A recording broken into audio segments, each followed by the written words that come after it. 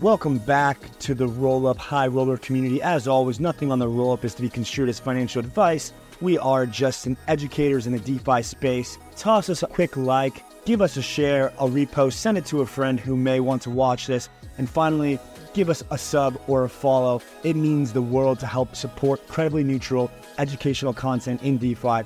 We're here to educate, empower, and enrich you. And let's jump in. Yeah, so lots of talks about L2s today. Everybody wants to know at L2. Yeah, I think that's an interesting one. For example, the announcement by Quantstamp for Circuit. Yep. So that's like a arm of Quantstamp, Circuit. Yeah, it's done by Quantstamp. I'm not sure how they organized internally, but I said, I was asked by someone, do I think it's a dumb idea? I said, I don't think it's a dumb idea. I don't think it's a smart idea. I think it's an entertaining one. Yeah, exactly. Yeah, but I talked with Alex from Quantstamp. I think the way that they're approaching certain stuff around sequencing is a very innovative thing. So for you guys, it's like more, for you and any other income providers, it's like more roll-ups, more clients. Yes, the only thing that I think all infra providers are scared of is how much they change the EVM. Because for most infra providers, us included, EVM compatible and EVM equivalent, the distinction is very important because, supporting Base, it took us like 3 days.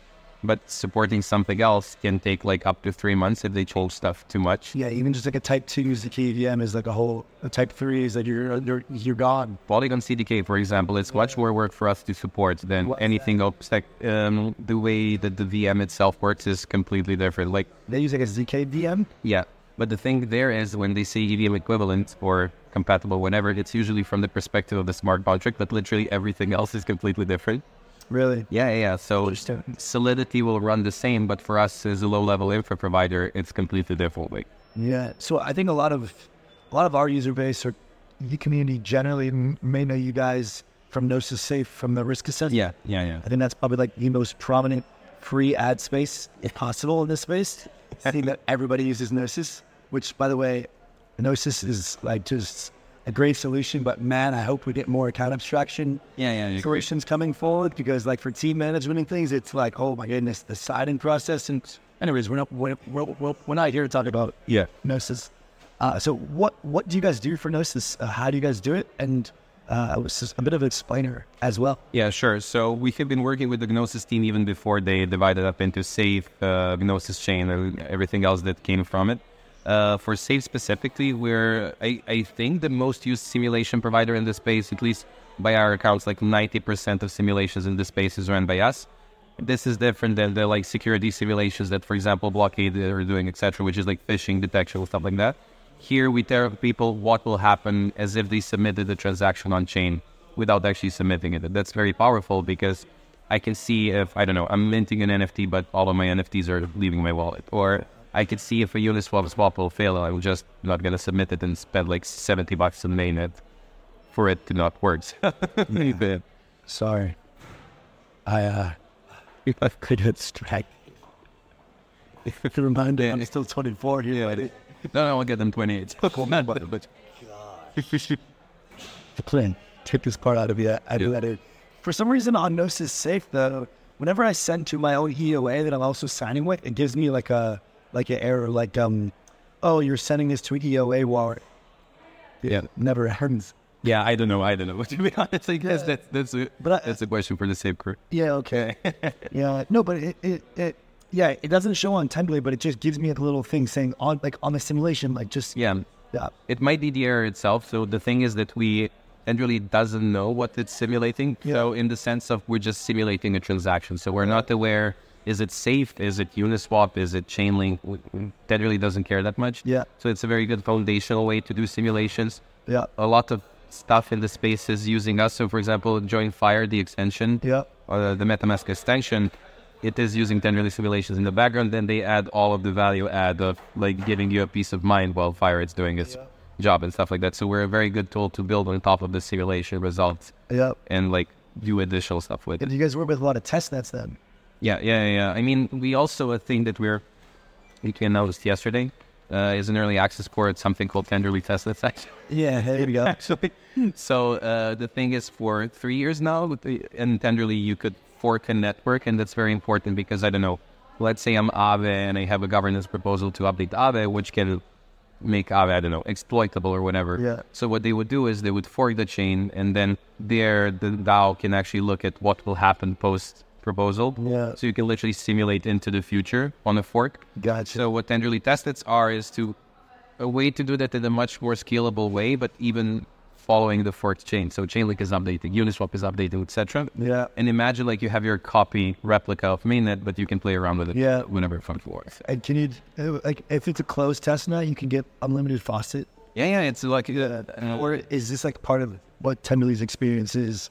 Like, Yeah, so it's your testnet, so you can give fake ETH to anyone. You can actually change Uniswap contracts if you want. So because it's still the data from the fork network, so it's still mainnet data, it's still Polygon data, only it's completely malleable, basically. So you can it's like a God mode testnet, basically.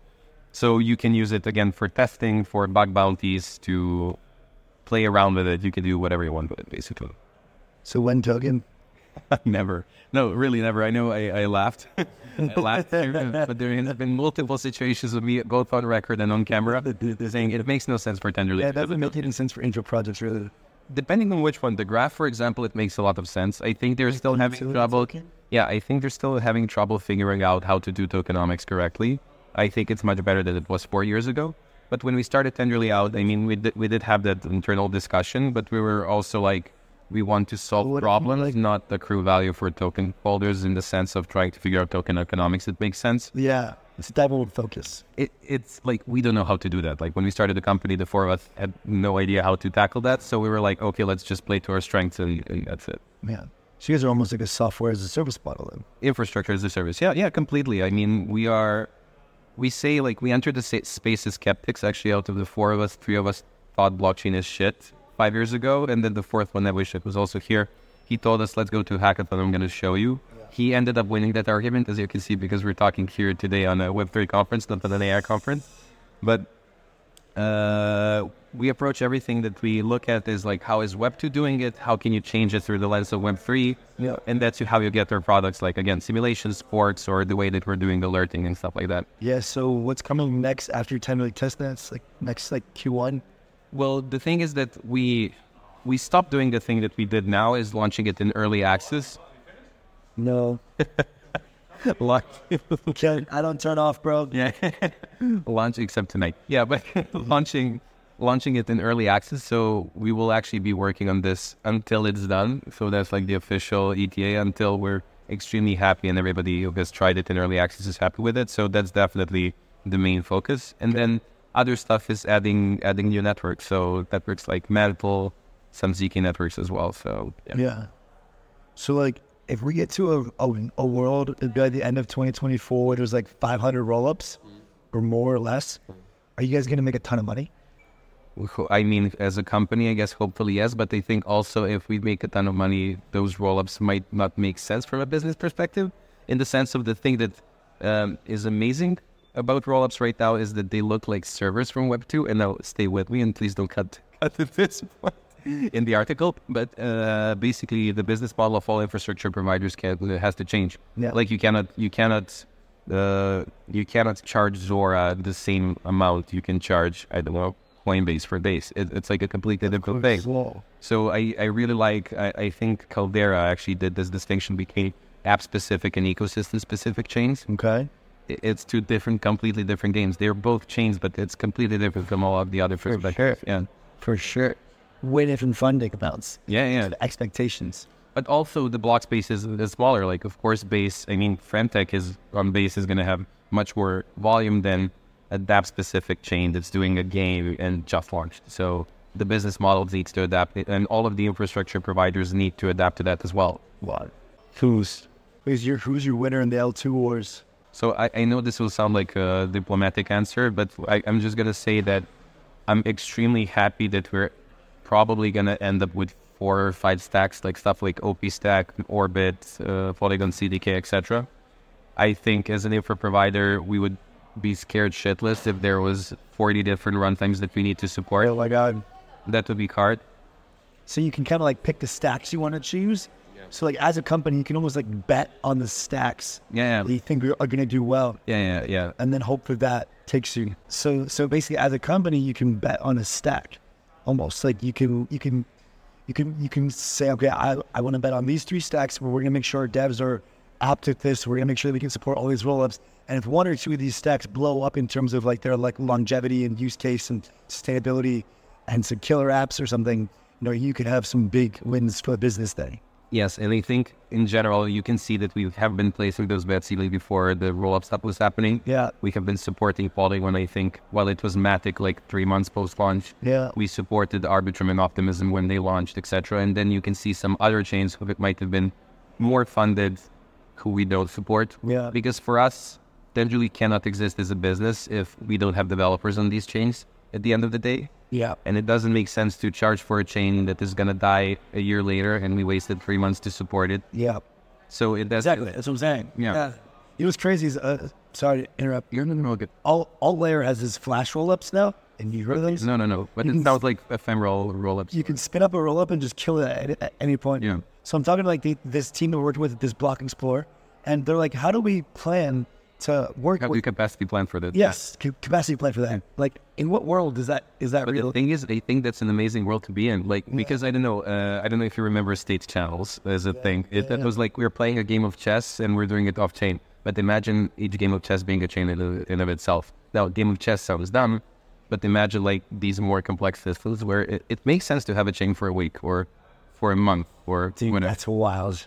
A chain for a week? So it's just that cheap to spin it up and then you can just kill it. Imagine Splitwise. No monetary, like, oh my God. Dude, Splitwise would be the perfect example. Yeah, but not Splitwise as an L2, but like Splitwise per trip. Like a split string per trip. You just can have a custom timed chain you can set the turn. Yeah. No, it's going to be extremely fun. But no, one of my friends, the way I at least look at this space, I have an ex-colleague that used to say not optimizing for the best outcome, but optimizing for the most entertaining outcome. And I think we're definitely optimizing for the most entertaining outcome. 10,000 million chains is definitely the most entertaining outcome.